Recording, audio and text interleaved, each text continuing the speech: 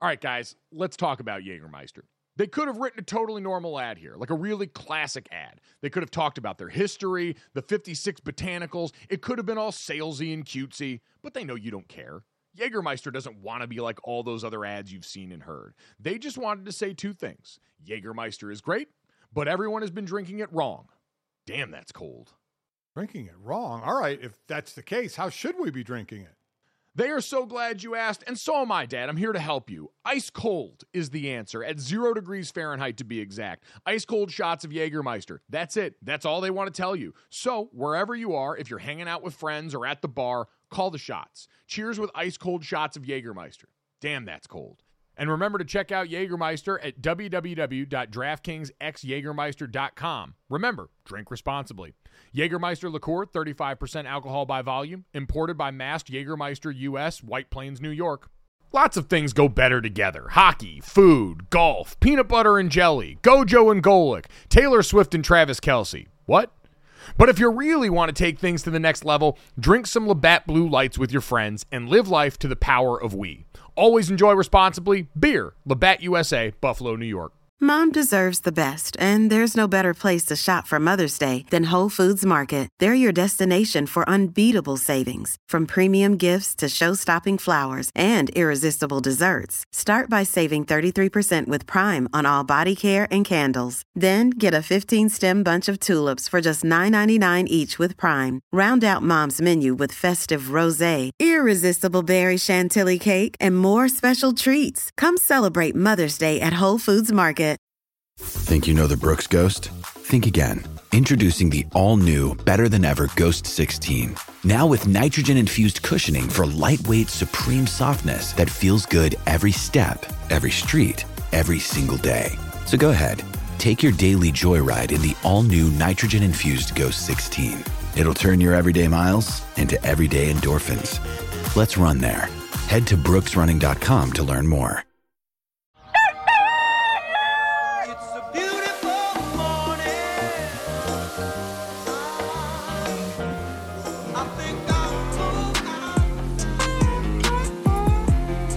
What's up, everybody?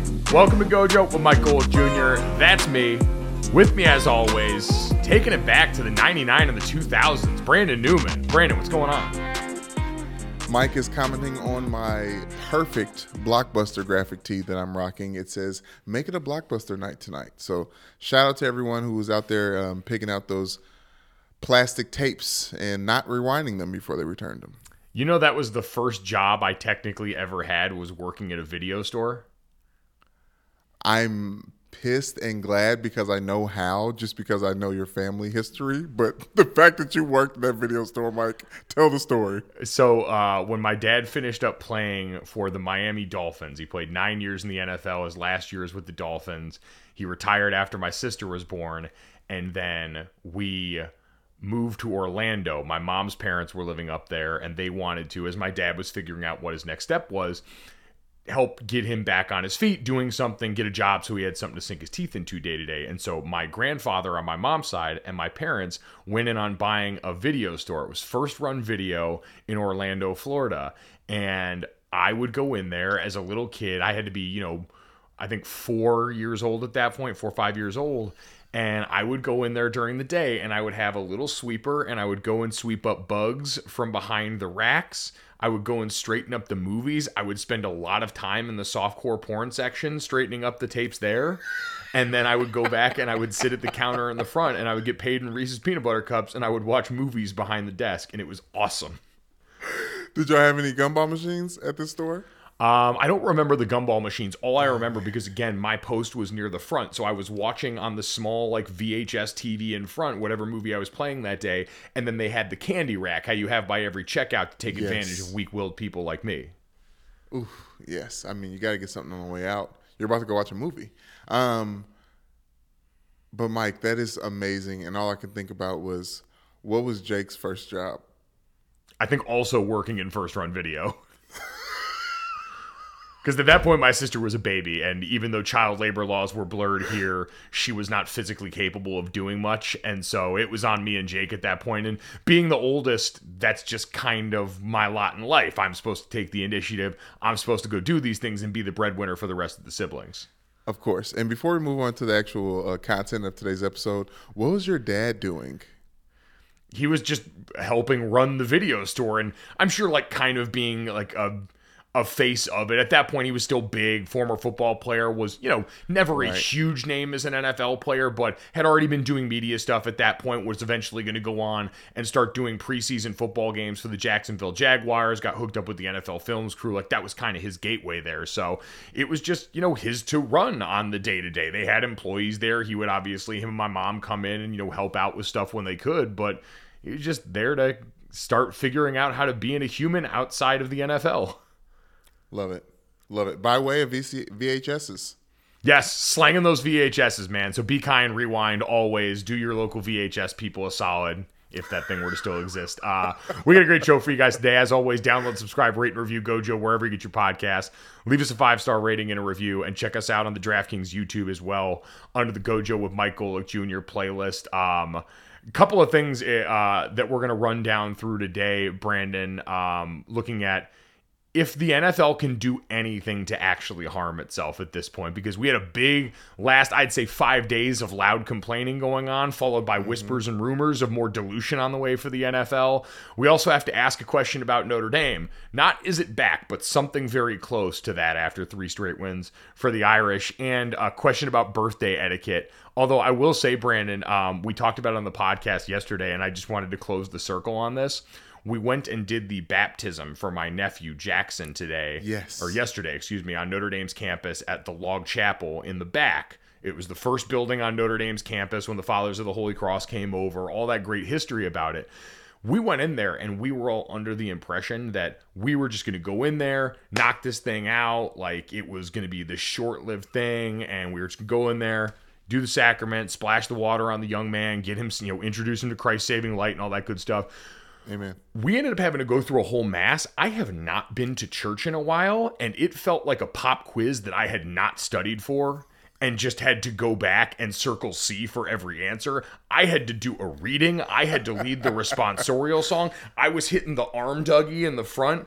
Like you remember being in Catholic Mass at Notre Dame with us before, how you have the person that has to lead the charge up front, and they do that thing where they lift their hand up to let the audience know it's time for you to mumble the few words that you're comfortable saying at a low tone, singing-wise, that you're comfortable mustering up in order to be a part of this. And I'm looking at just my family in there. Like, you guys have to bail me out right now because I have been thrown into the deep end and I am flailing. Was it your duty as godfather? No, it was my duty as the most well-read one in the family. I was going to say that they would push your ass out there to read. You know how those Bible words are, Brandon? Those words are hard as fuck. Mike, and I'll get made fun of them every time I have to read aloud. I don't like popcorn when it's Bible study. I can't do it. I don't know. It's Galatians. What is it? It is a book where every other word is a landmine, and they've got all of the denotation, so there's numbers in by all the words, and they make a bunch of them different colors, and you got to kind of jump around. You got all those different bookmarkers. It was just a lot of stress, and then going back through a Catholic Mass for the first time, and again, a long time, they did that Vatican Council where they changed a bunch of the words just slightly, and you could tell that at one point in time, my whole family messed up like one part of that. Like, we did the, and also with you instead of within your spirit at the wrong part. And after that, Buddy just knew he was going to have to kind of carry the lead. I'll never forget, it reminded me so much of this. My 5th year senior year in 2012, I was taking 3 classes at the time. A directed reading that didn't meet on campus, 1 class about the environment that did meet on campus twice a week, and then a guitar class where the teacher would come to my apartment and he would teach me and 3 of my other roommates in our apartment. We would sit and drink beer and he would teach us how to play the guitar. And at one point, the local news wanted to come over and do a story on these Notre Dame football players who were learning how to play guitar during the 2012 season where we were going undefeated and things were going well. And let me tell you how little of the guitar any of us were learning at that point in time. So when they brought the news camera into my condo and pointed it at all of us, Our teacher was playing so loud to try and drown out the sound of how shitty we all were at the guitar. And that's essentially what this priest did during the baptismal mass, as he just went through and very loudly would go through all of the beats of the mass, because I don't think he wanted to hear us messing up any more than we already were. Is there any chance that you learned one thing from that guitar class? Not that I could replicate to you now. Brandon, I took Spanish from first grade until my junior year of college, and I am only serviceable and only getting better thanks to our friends at Babbel that have been sponsors of this podcast. But They had to go back in and do a lot of rewiring for things that I had just let go to shit over the years. Si se puede. No mas on this one, Brandon. Let's look at the NFL. Because we saw these quotes start to pop up yesterday. We had the 2 London games for the season, and the NFL has 4 games that'll be taking place outside of U.S. soil this year. The Buccaneers are going to be playing in Munich in Germany, and then we're going to have the Mexico City game that I believe is the last game of the season. I forget who else is playing in that one, but you get the point. We had the 2 London games, and with that always comes the conversation that we used to have about the Jags. Were they just finally going to ship them over to London where they played so many of their damn games? But this last weekend, we actually gave London good teams. You had the reigning MVP playing in a London game for the first time. You had 2 teams above 500 playing in a London game for the first time in the Giants and the Green Bay Packers. So all of that led Roger Goodell to this conversation about a London-based team. And he said, quote, "There's no question that London could support not just one franchise, I think 2 franchises. I really believe that. They have 2 NFL-ready stadiums over there. The last time the league made a move with teams, it was the Chargers and the Rams that brought them over to LA. And Neil Reynolds jokingly asked for a European division. Goodell went on to clarify and said, that's part of what we're doing, right? We're trying to sort of see, could you have multiple locations in Europe where you could have an NFL franchise, because it would be easier as a division. And Brandon, I'm not interested in the specific logistics of this, because I firmly believe if the NFL wants to do this, they will. And we will all accept that, because we do. And it really made me start to think, when you look at the last 5 days or so, Brandon, between what we have seen, concussion injury-wise, taking place on the field, all the rule changes after Tua Tagovailoa went down on Thursday Night Football after playing that short one, the conversation around Thursday Night Football that develops from that, in general, about the short weeks, about how they're bad games, about how we basically just watched smut on Thursday Night Football this last week, but we all stuck around and watched the Broncos and the Colts not score points against each other. We had the roughing the passer fiascos that went on this weekend, including in the Monday Night Football primetime game involving the Chiefs and the Raiders. You can even go all the way back, Brandon, to this offseason and watching Deshaun Watson get handed $230 million guaranteed. Man. And I asked the question on Twitter, and I asked it earnestly at Mike Golick Jr., is there anything the NFL can actually do to make people stop watching at this point? Because I think the answer is no. I think Captain Cons was onto something. I saw he jumped in and said, move games from Sunday to Saturday. But yes, outside of completely redoing the entire schedule, it seems like the NFL is pretty Teflon. We knew that. As football people, we knew that. But when you start thinking about the logistics of what actually could push people away from football, even the people that are fake not watching football because of the protests and the kneeling, the fountain is just too strong. The water's too wet, and we're too thirsty. Yeah, that was a lot of like posturing, and ironically, for all those people that talk about virtue signaling, like that's exactly what that was, because no one was really going away from any of this. And we've seen everything on both sides of the aisle come to football and have some sort of effect. We saw the paid military advertisement and all the controversy around that and pre-games for the NFL. We've seen a little bit of everything at this point, and none of it's managed to do the job here. And obviously, I think this kind of, to me, was the sort of ha-ha part when we heard Chris Jones and others, even Tony Dungy, I think, commenting on, this isn't football, what we're watching, when you have Chris Jones and the roughing the passer. Like, part of what makes football fun is our ability to complain about it relentlessly, knowing it's ultimately still going to be there. Like, it's a consistent force of both anger and joy. But the bottom line, and this is always like the Stephen A. Smith first take rule, right? It's only there to make you feel something. And as long as it's making you feel something, whether that is joy, whether that is pain, whether that is anger, this thing is allowed to exist in whatever form it wants to. And that's really how the NFL's managed to sustain this long, because we're addicted to violence, because they know it, and they've created a product that is so potent. They have woven their way into, first, fantasy football. I had a number of people saying that if they took away fantasy football, that would be a big shot to this. And I think an easy subsidiary of that is sports gambling. Now, what we're a part of here at DraftKings, like being able to have a little bit of skin in the game, what you're watching late into the fourth quarter of a game you may not have otherwise cared about, also makes this something that I think is harder and harder for people to let go of, because it is easy entertainment. It feels like it's away from their normal everyday life. It's the same sort of reason that I watch The Bachelor and Bachelorette all the time. So I truly wonder, and like, I don't want to get too morbid with this and go the direction some people suggested about what you could potentially see on field, but I don't know if at any point, and this circles all the way back to the London thing, can you truly dilute this product too much? As we've expanded to a 17-game regular season, as we've expanded the postseason, as we've moved teams around, as we've shoved games into more nights, as we now have the NFL really in competition with the NBA for Christmas Day and the eyeballs there, not just Thanksgiving where they've planted their flagpole for a long time. Like, is there anywhere football can go where people will finally tap out and say, this is too much? And so far, the answer's been no. And the NFL's been calculated, and they've done it at a pace that they feel like people can absorb. And they've made it sort of like that bacon wrap theory, where if you just give it a little time and you wrap it around some sweet shit, it's going to be more easily digestible for the people that they're trying to sell this to. Yeah, Mike, but my thing is, I keep coming back to why.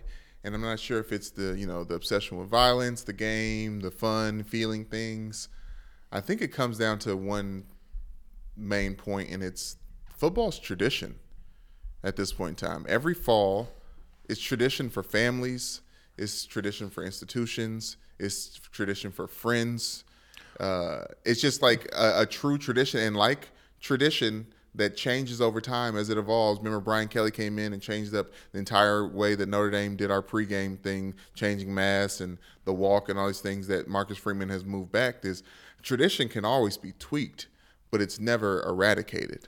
Well, it's interesting, though, because we've had plenty of other traditions involving sports in this country that have gone by the wayside. Now, the NFL has an advantage because it is a specific day. Like, while we've added all those other days, the NFL is Sundays. It is carved out as the holy holiday. The NBA, games are a little bit more scattered. They're all throughout the week. Same with Major League Baseball. Same with the NHL. Like, the volume there makes it a difficult conversation. But we've seen baseball used to be that sport in America. People always talk about horse racing, boxing, all these sports that used to have the level of reverence in America that football had that eventually went by the wayside. And they've all got different reasons, right? I think a lot of people look at the alphabet soup that boxing's become, the way that promotions and the politics around when fights would come together and who would actually give us the names that people wanted to see in that arena started to become problematic. Baseball, strikes and lockouts, which I think can damn a lot of sports. And I think with the NFL, you see the players always, I think,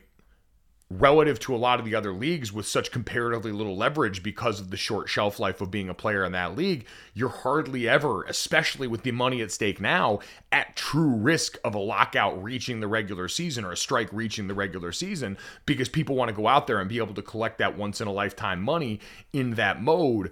But baseball also deals with, again, games being considered too long, the pace being considered too slow. And while football's not necessarily a game that jumps out to you pace-wise at the NFL level, you can hear all those stats about how much game time there actually is played between the snaps while you're huddling and everything like that.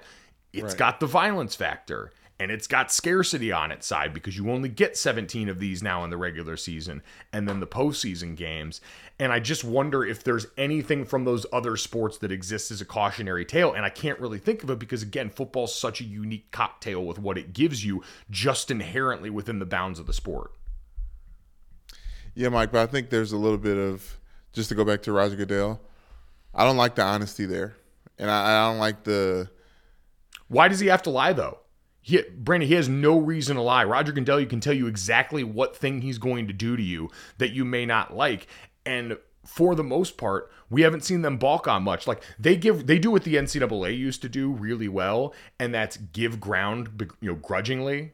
The NCAA, when, you get Shabazz Napier coming out and saying we're going to bed hungry, starts to give people more food and players more food. They get the stipend up, the cost of attendance up, and they finally fucked that up at the end here as pay for play started to become nearing the conversation. As NIL got in here and they kept waiting for the government bailout.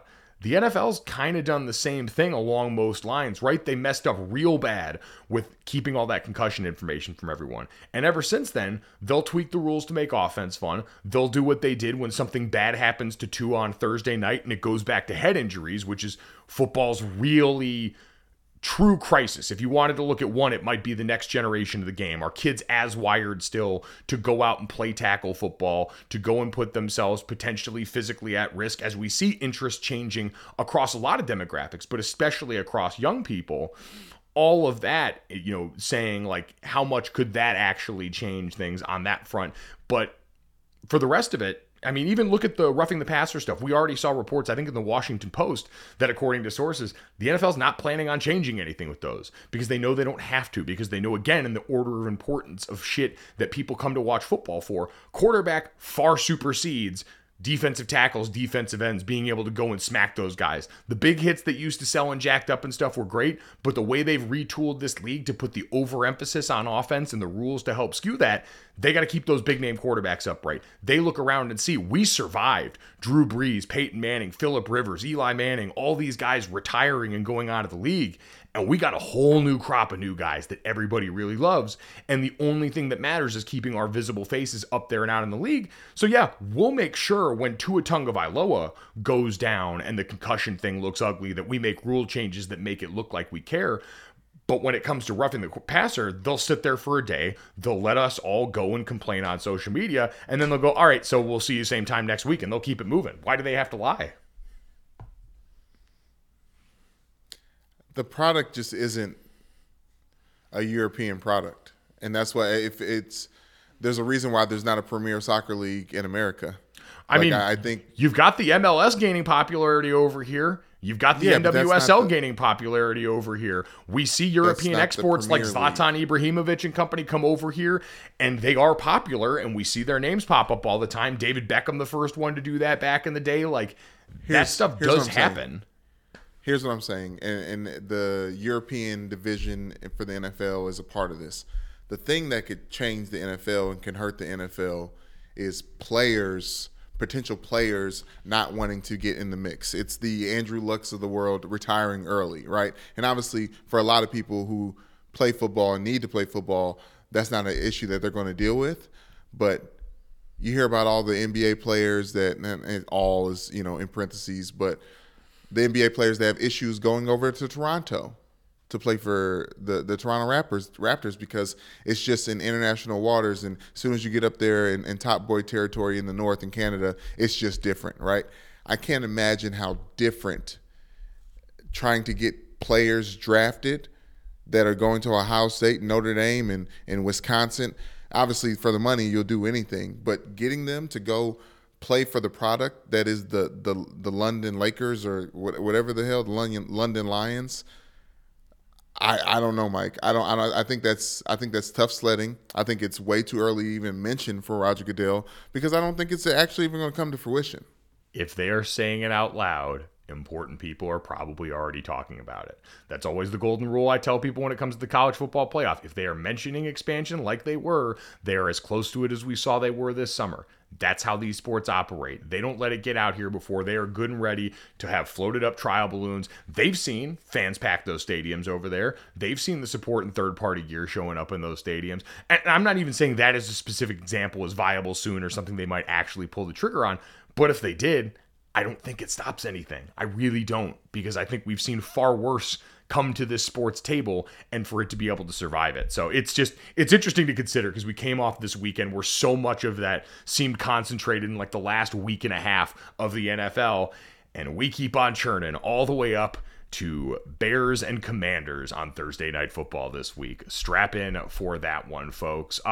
Hey, Dad, what do you do when you're out with friends? The waiter comes up and tries to take everybody's order, but the whole table freezes up and everyone's looking at each other trying to find some help. That's a great question. So what should I do? You should have some confidence, Dad, or as our friends at Jägermeister call it, shotfidence. If everyone's having trouble ordering, here's what you do. You take charge, you grab the bull by the horns, you find that dog in you, and you make an executive decision and just order for the table a round of ice-cold Jägermeister shots. Damn, that's cold. Because apparently, we've all been drinking Jägermeister wrong. Did not know that. How should we be drinking it? Glad you asked, Dad. We should be drinking it ice cold at 0 degrees Fahrenheit. Well, that brings up other things that I love ice cold as well. And I'll tell you right out of the gate, that's going to be a candy bar pulled out of the freezer. That's my way of eating candy.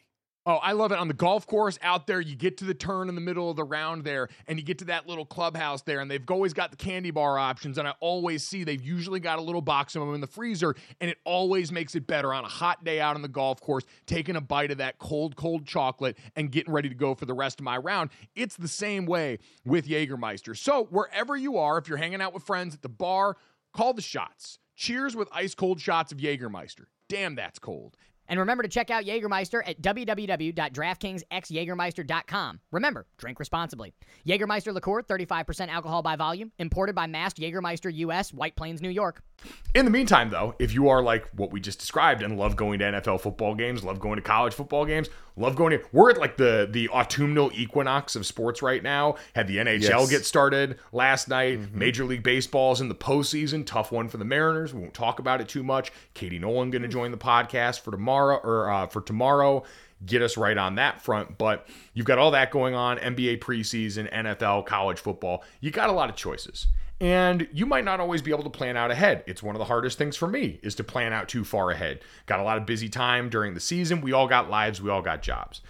Our friends over at Game Time are here to help out with that cause here. Game Time supporting this podcast. Support them as they support us. And they're helping you out. They're giving you a great product here because with all the crowds, with all the busy schedules here, you want something that's going to provide you ease of use, easy access at an effective price. And that's what Game Time does.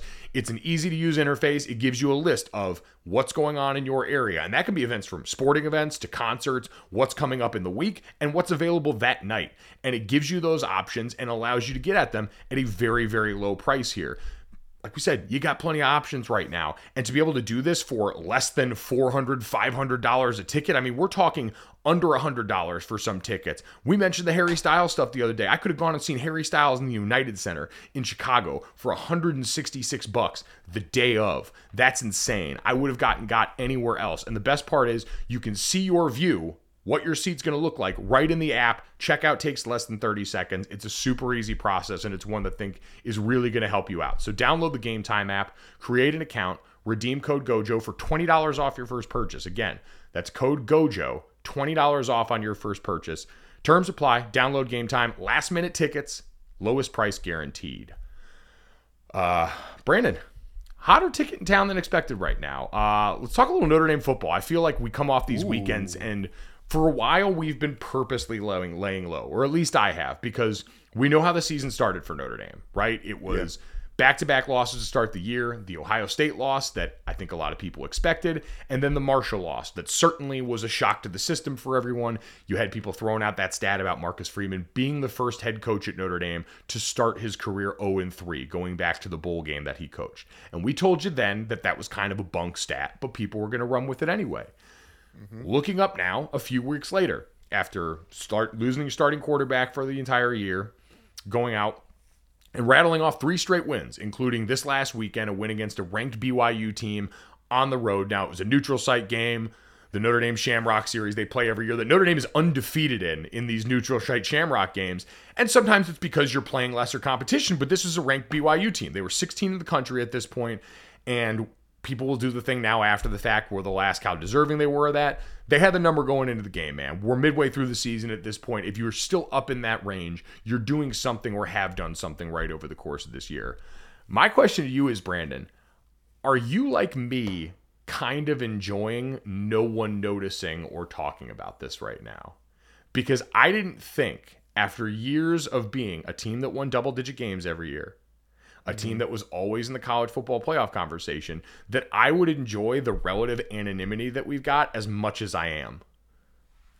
Mike, I love it because I hate when they talk about us. Because every time the media, talks about Notre Dame, nothing good or productive is said. So I would prefer there be no noise for the Notre Dame players to try to avoid. Now, you talking about the Shamrock Series and us being, I think it's 11-0 in the Shamrock Series. You could talk about the competition, Mike, but what real is Notre Dame players are thirsty for new jerseys. And anytime that we can get some new specialty jerseys, we're going to ball out.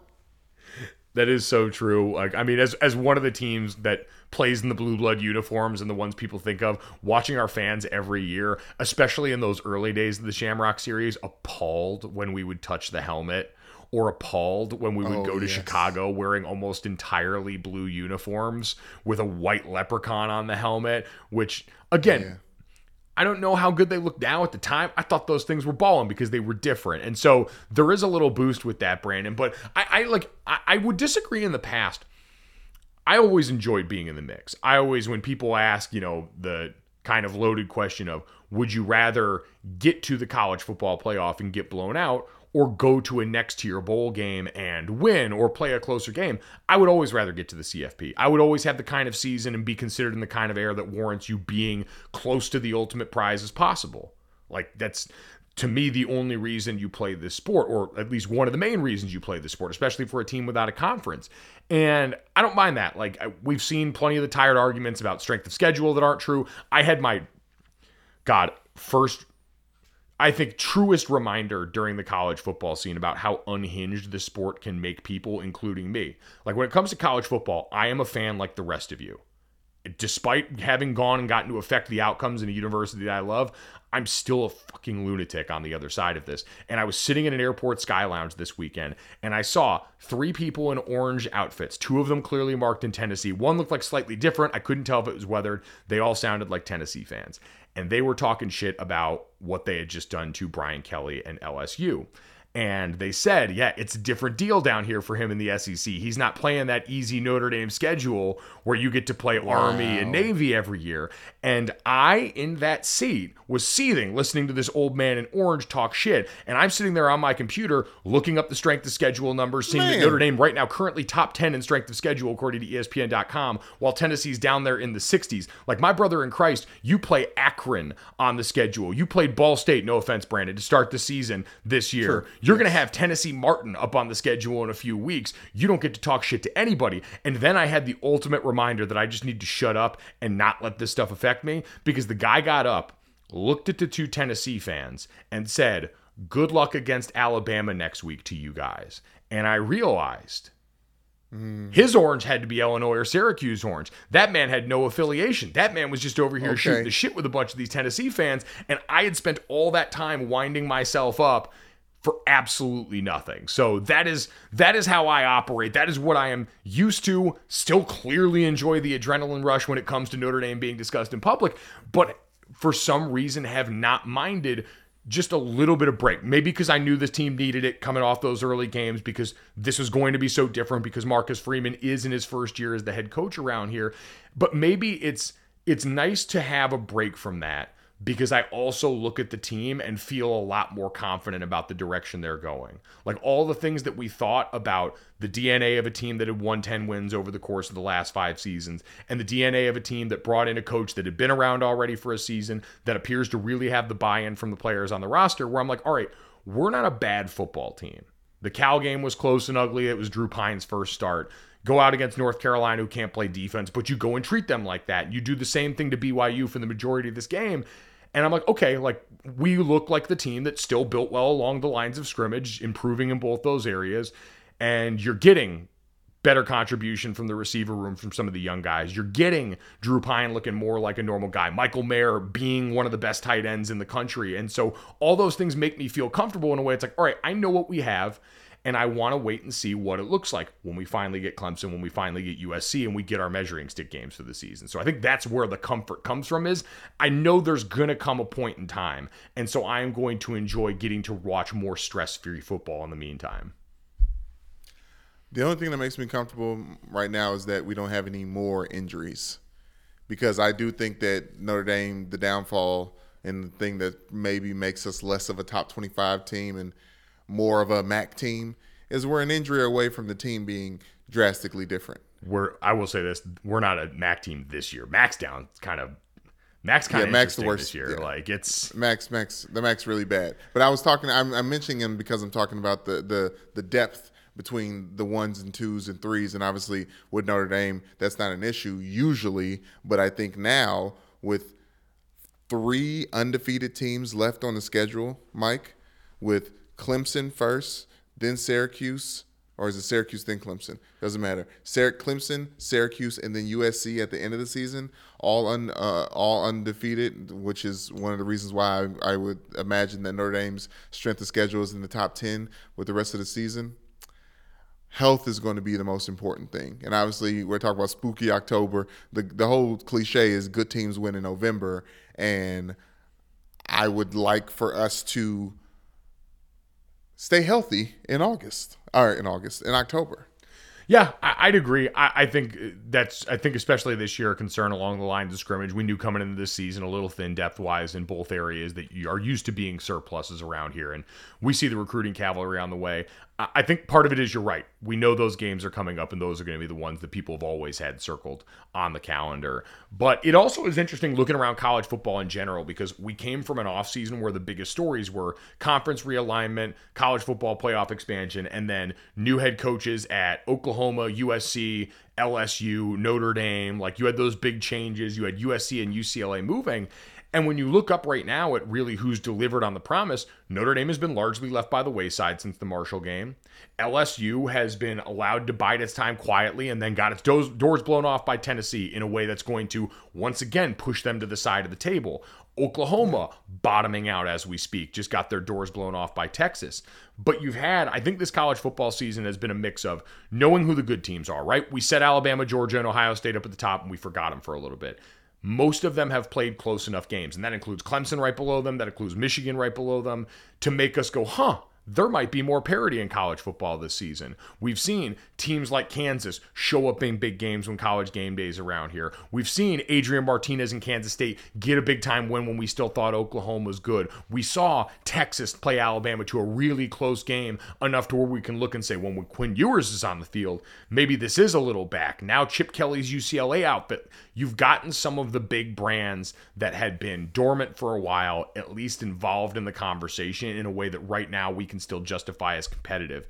And I think that's part of the reason this college football season has been really interesting. The big games have been big, and we mixed up the bag enough between new coaching hires and transfer portal quarterbacks and some of those other things that can juice the sport a bit. I mean, the reason why we lost to Marshall is because that team was filled with a bunch of guys that weren't on Marshall's team a year ago or 2 years ago. So I do think the movement with college football and the good on good is kind of helping eliminate some of the parity. And obviously, you see what Texas did to Alabama. No one would have thought that was going to be the case, especially with a backup quarterback for Texas. So yes, any given Sunday is a common trope. And yesterday we talked about the thin margins with these NFL games throughout these first 5 weeks. College football is nipping at the heels. Yeah, it's, I think, been a really good year. And as long as the big games, we talked about all the close NFL games, we saw that weekend where we had Michigan play a close game with Maryland. The same weekend we saw Clemson play close game with Wake Forest, on and on down the list.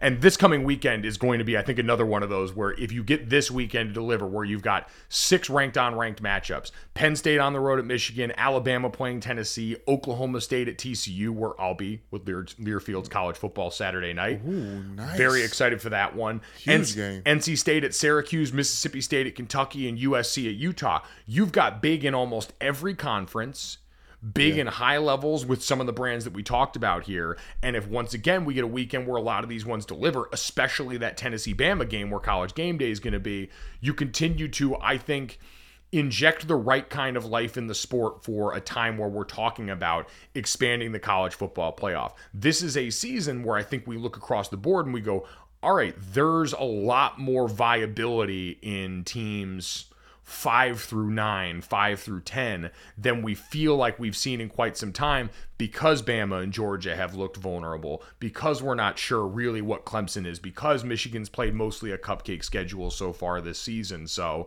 it's made it very, very interesting so far here in the early going, which has been fun. And it's been fun again to get to watch it from a more relaxed vantage point. And as Notre Dame gets set to take on Stanford this weekend, another good test for them. 17-point favorites. Can you go out there and beat an inferior team the way that you should in this game? But Brandon, the NBA playoffs are heating up, and so is the action on DraftKings Sportsbook, an official sports betting partner of the NBA.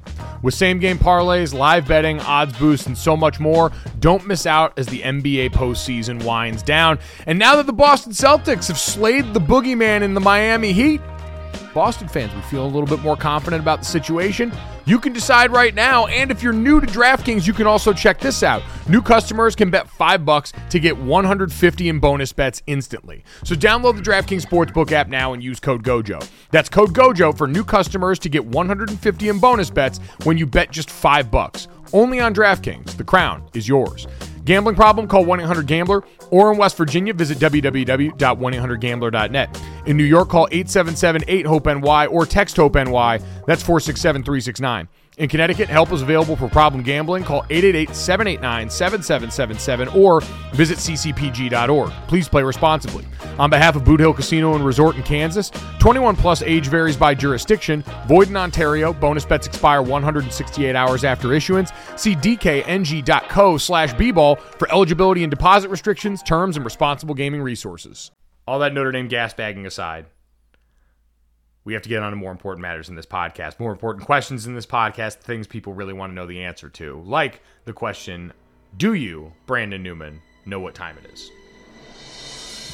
Whew. You know I do, Mike.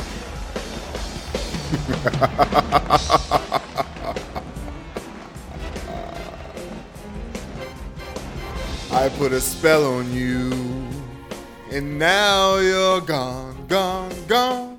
So long, this, that, and the third on you.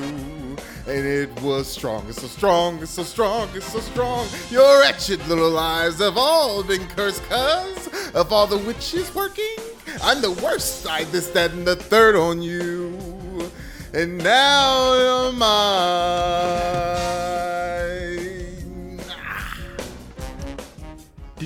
Did you do musical theater as a kid?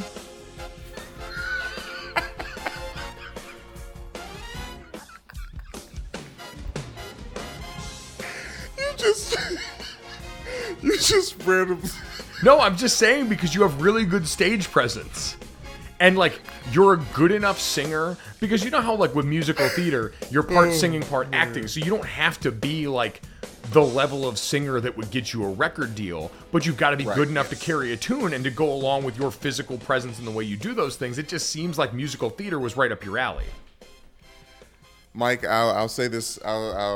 We can talk about this real quick and then move on. I was Into the Woods in high school when I was getting recruited heavily by Stanford. I remember Jim Harbaugh and the rest of the Stanford coaches called me after my opening night with this, that, and the third. I was Prince Charming. I sang, I don't know what it is. That's not the funny part about the story. The funny part about the story is when I went to South Bend to commit to Notre Dame, in South Bend's newspaper, in the South Bend Tribune, was a picture of me as Prince Charming on stage at my high school play. And it said, this nose guard is just committed to Notre Dame. And it was a picture of me, like, on stage doing theater. So, yeah. Wow. Not as a kid, but it's been a calling, you could say. And shouts out to Bernie Mac, R.I.P. He famously said, the hardest thing about being a stand-up is making the audience feel lucky to be in the same room as you. So it's all about just giving, failing loudly and fast. Man, well, if you feel lucky to be in the same podcast room as Brandon Newman, download, subscribe, rate, and review, and let him know what you think. I feel like we need to get you into community theater now. I feel like that's your destiny. Like, I know you love being on the stand-up stage, man, but I feel like community theater would be a real breeding ground for greatness for you. Yeah, now that COVID's died down a little bit, maybe I'll dabble. Maybe. I'll keep everybody posted. There we go. That would be great content for the YouTube page here. I'm not saying. I'm just saying. Brandon, let's get to this. Brett Favre's talking. Finally. So the last time on Dragon Ball Z we talked to Brett Favre, he was about a part of a massive case, a $77 million case of Mississippi State welfare fraud involving $77 million in temporary assistance for needy family funds diverted from the poorest people in America's poorest state towards rich and powerful Mississippians. In Brett Favre's case, $5 million of that money was deferred to the Department of Human Resources, to a nonprofit, and eventually to the University of Southern Mississippi, Brett Favre's alma mater, Athletic Foundation, to build a new volleyball facility there at a place where his daughter played volleyball. Brett Favre at that point had text messages leaked where he was talking about and sounding very guilty. And so he came out on Fox News Digital and said, I have been unjustly smeared in the media. I have done nothing wrong, and it is past time to set the record straight. Yeah, no shit, because if you were actually going to set the record straight and you believed it, you were probably going to do that a while ago. He said, quote, no one ever told me, and I did not know that the funds designated for welfare recipients were going to the university or me. I tried to help my alma mater, a public Mississippi State University, raise funds for a wellness center. My goal was and always will be to improve the athletics facilities at my university. Now, it is worth... How noble. It's just incredible. Like, the audacity to try and come out and claim this. And we've talked about the other ways in which Brett Favre has already really sullied his reputation over the years. But coming out and not having a direct answer for the text messages leaked as a part of this audit into other people that are now facing jail times that have pled guilty, with exchanges with Brett Favre where he asked, if you were to pay me, is there any way the media can find out where it came from and how much? Like, you cannot sound guiltier in this process than Brett Favre did in those text messages. And so until he can accurately and substantially refute that and what is going on in those statements here, I am really going to have a hard time buying anything that this guy has to say.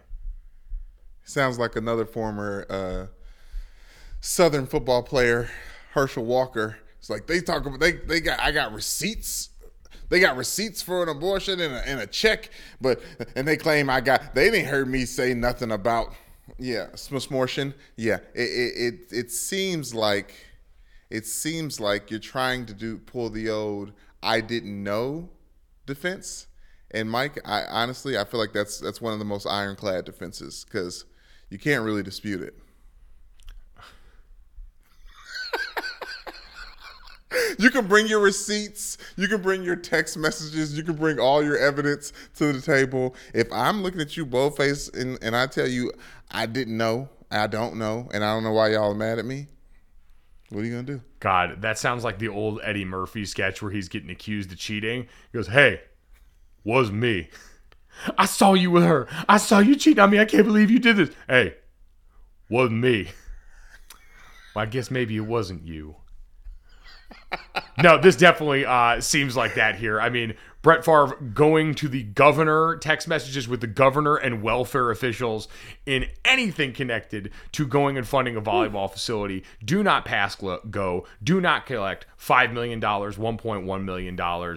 This will be something to monitor, but this is, again, not someone who over the years in a variety of formats and settings has proven themselves to be a trustworthy actor. And so it is going to take, and the burden of proof, I know people do the guilty until proven innocent thing. Brett Favre is not being threatened with jail time at this point. Brett Favre is not having his freedom threatened. And so when it comes to us believing, contrary to what we have seen with admitted evidence in a case where someone actually was facing charges on welfare fraud, for you to jump over and clear your name off that is going to take a lot more than coming out and saying, yeah, I've been smeared and I'm going to do something about it. So that is where we stand at this point. That is where we're also coming up to next, Brandon, because you got a birthday coming up in the family, and you mentioned what's going on with you and your lovely mother, who is one of the great listeners and Apple reviewers of this podcast. We appreciate her as always, but walk me through what the birthday situation, because I'm not gonna lie, birthday politics and our behaviors around them are a weird fascination for me.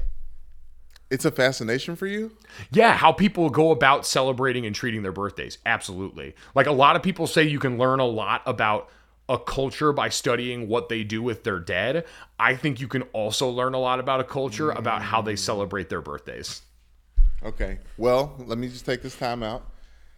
Today, on October 12th, is my father's birthday. So happy birthday, Dad, to Lance Newman. I'll put the rest of your government out there. But happy birthday. And with that, my dad constantly gets stepped on by my mom's birthday because it's a couple days later.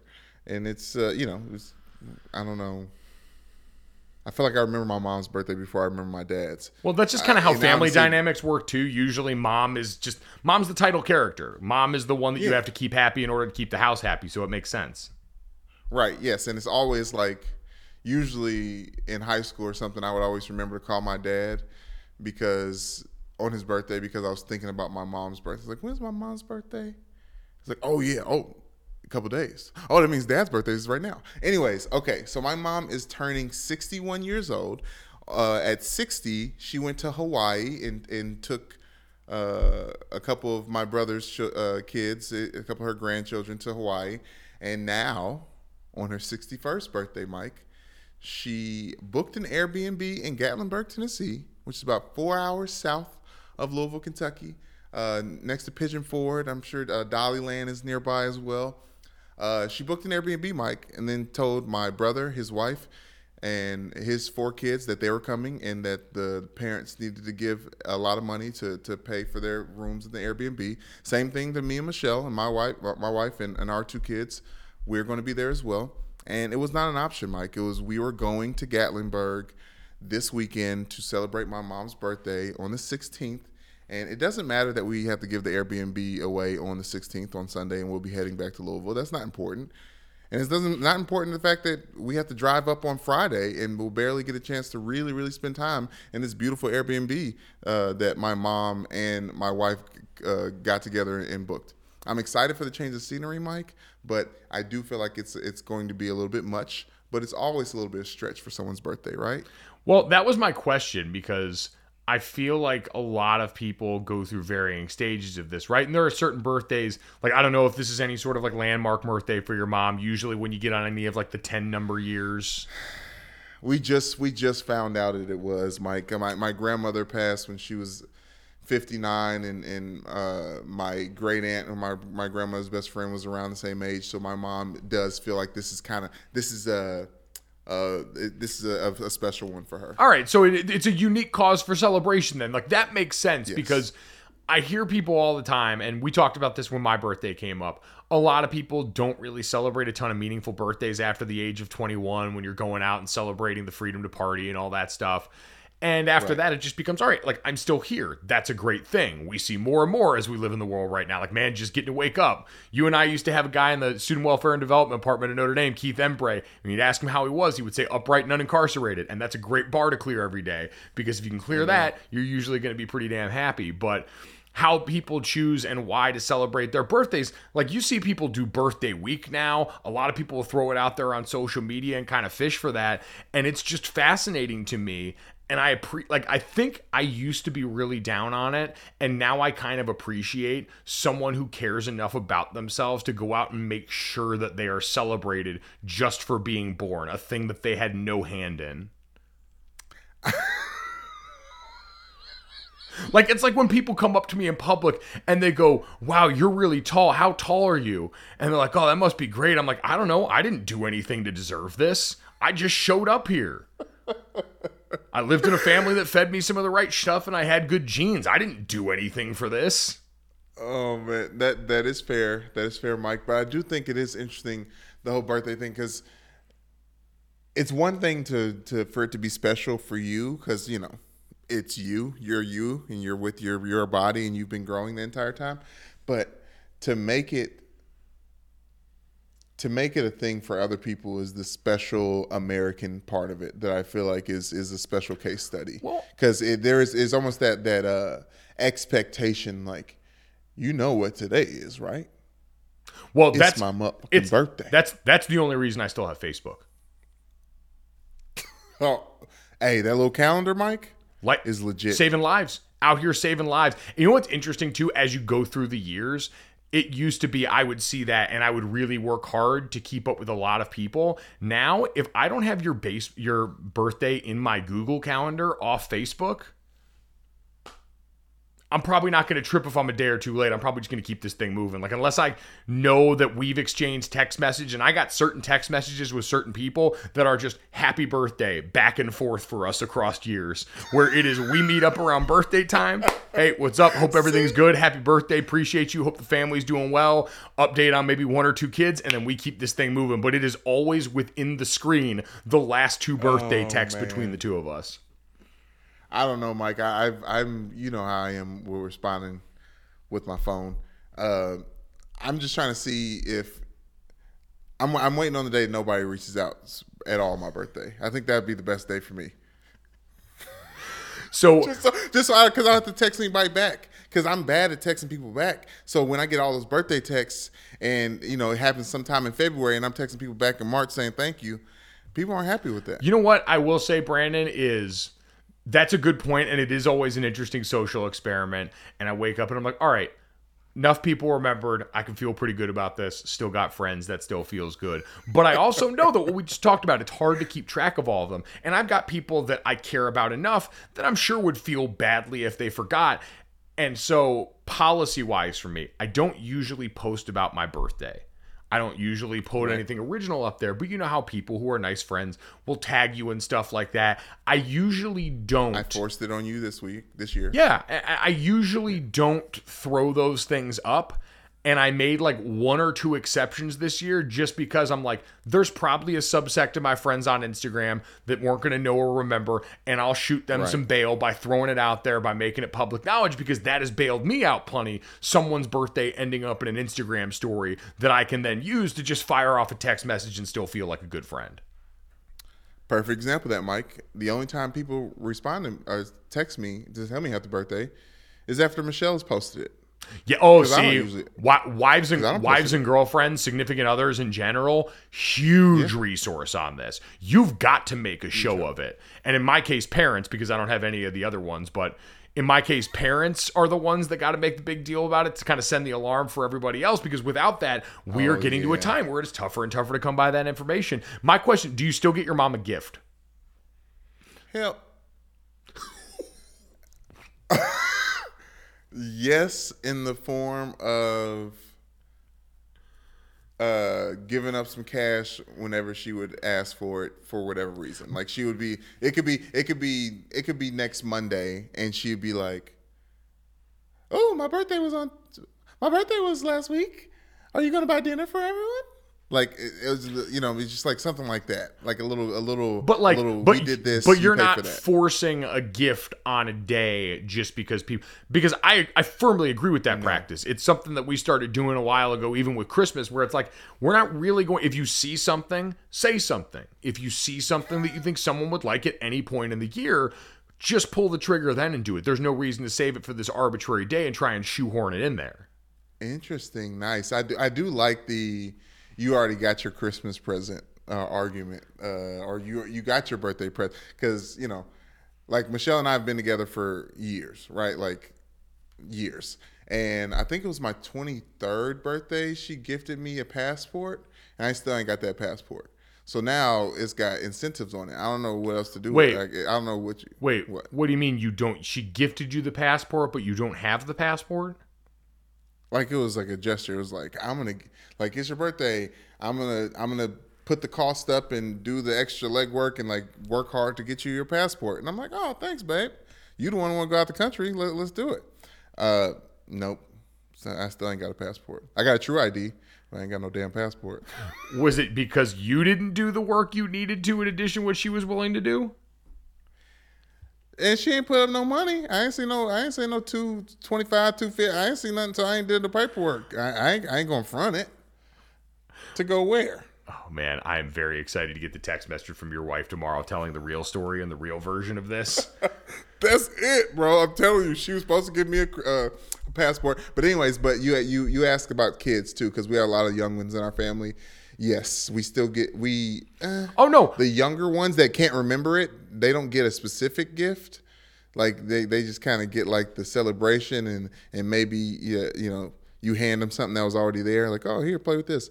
But like Zoe, who's like 10, 11, like those things they remember. So you try to give them something. Well, yeah, that's just bribery for later on in life. So you're going to be like, hey, we're still going to be cool later on, and you're still going to rock with me here because I'm going to bribe you with cool shit. I think once your friends or siblings start having kids, you can stop giving them gifts, is what I'm going to try out.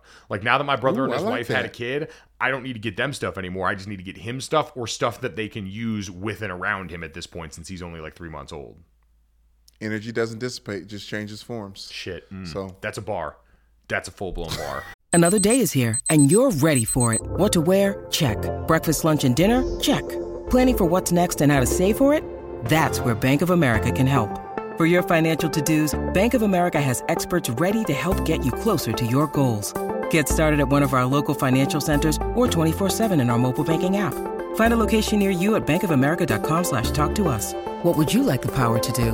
Mobile banking requires downloading the app and is only available for select devices. Message and data rates may apply. Bank of America N.A., member FDIC. Brandon, speaking of energy, let's get to the third and finish this thing out here. CNBC came out with a surveyed list of the drive-through 2020 speed list.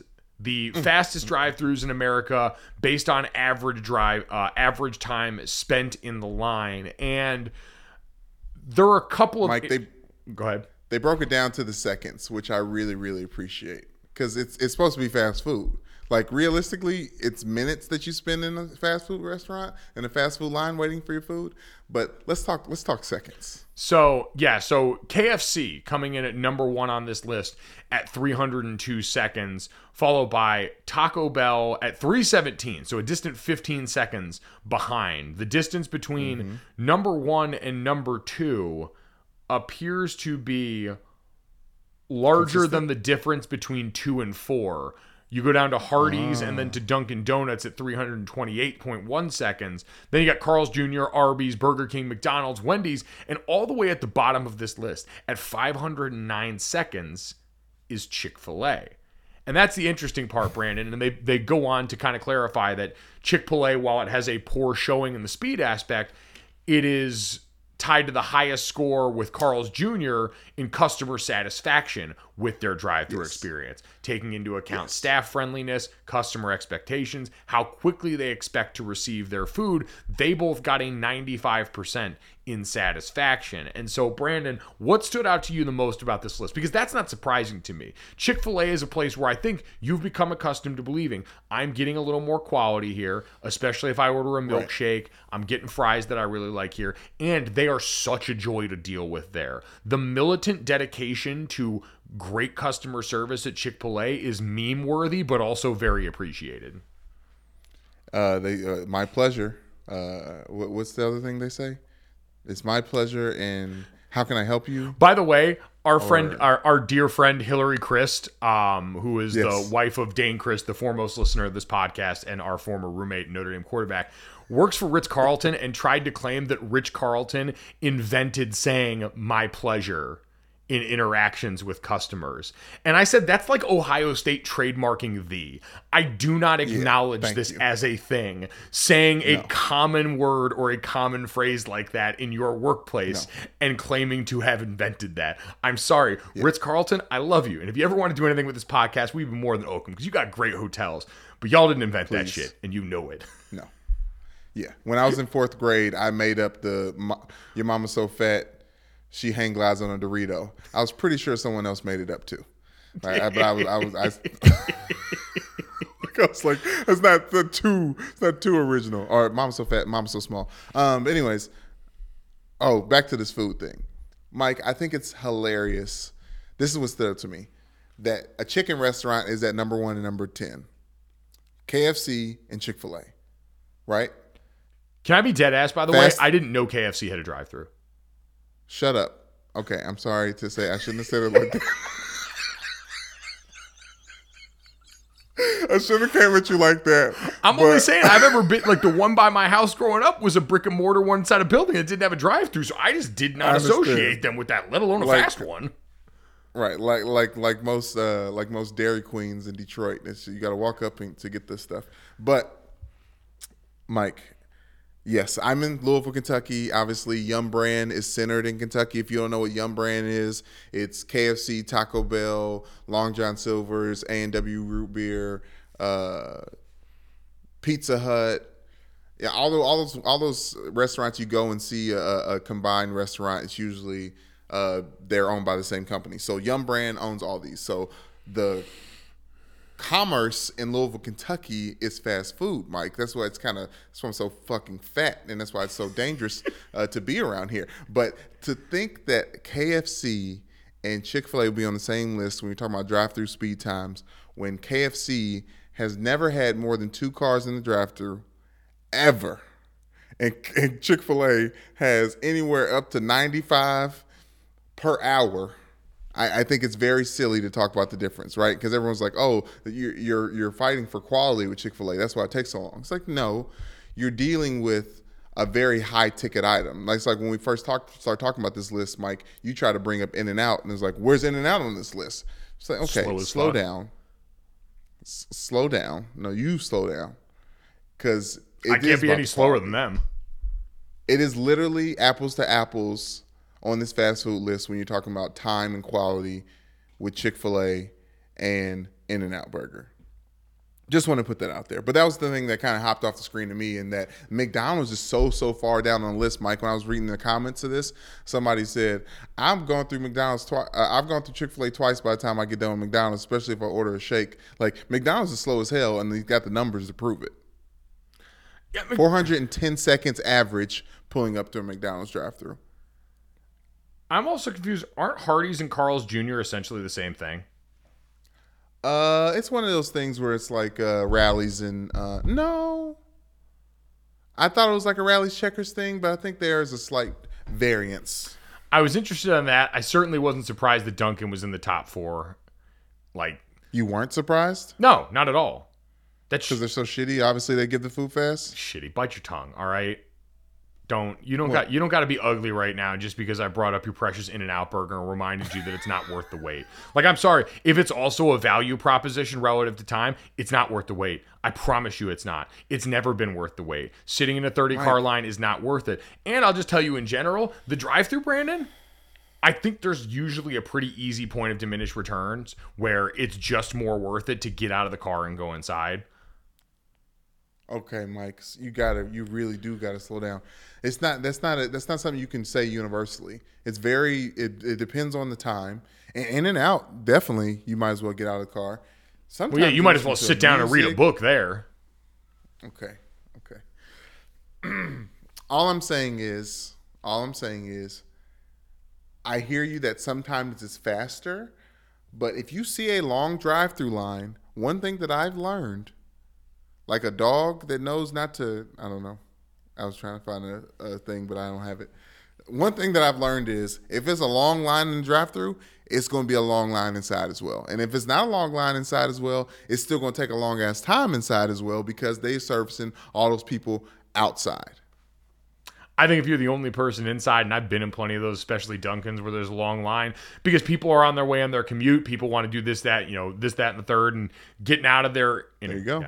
Expeditiously, you can go in and beat the game going inside. I will say that long line you mentioned relative with quality, right? That those things are directly connected, and that the longer the line usually indicates the longer the quality. I'll also say the more you fuck around, the faster you're going to find out. Yeah, the fuck around, find out graph, the crazy hot matrix, whatever you want in that. I'd be interested to do that out with this and see which plot's the best. We do scatter plots a lot for football as far as teams' performance. Because where do you think the biggest, like the perfect sweet spot is between quality and time on this list? Can I tell you? Oh, it's not on the list, but I was going to say El Pollo Loco. But on this list specifically. Because again, technically, like if you're looking at the median on a 10-item list, Carl's Jr. and Arby's are right in the middle time-wise. Yeah. And so based on the way you justify it, that would be the sweet spot on this, is where you're getting time value and also quality value.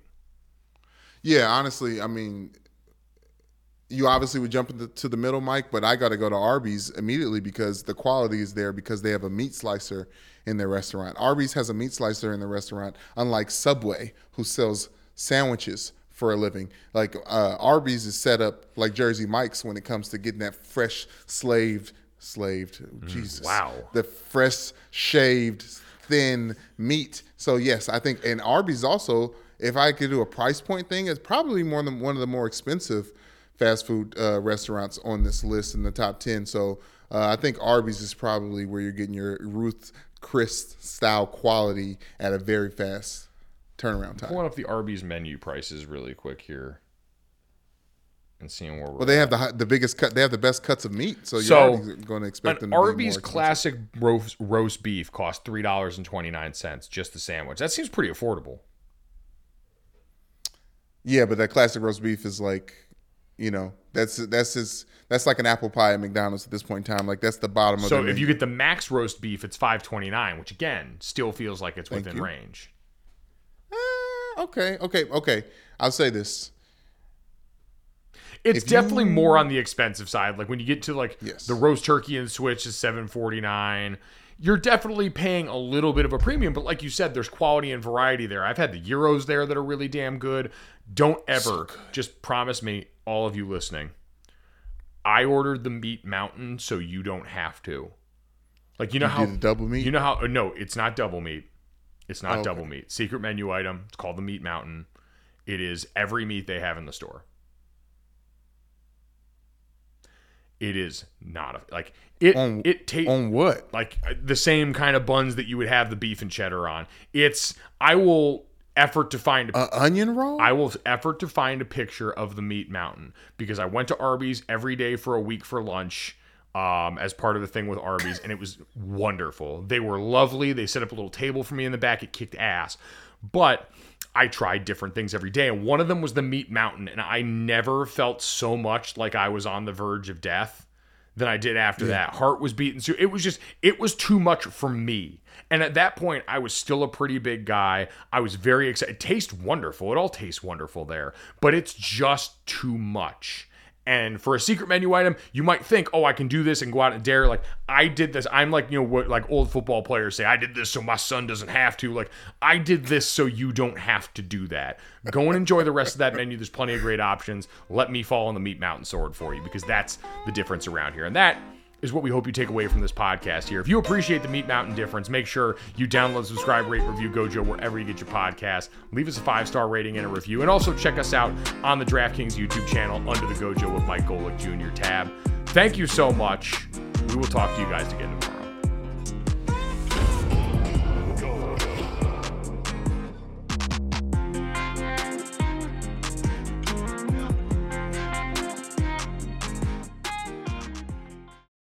For the ones who work hard to ensure their crew can always go the extra mile, and the ones who get in early so everyone can go home on time, there's Grainger, offering professional-grade supplies backed by product experts so you can quickly and easily find what you need. Plus, you can count on access to a committed team ready to go the extra mile for you. Call, click Grainger.com, or just stop by. Grainger, for the ones who get it done.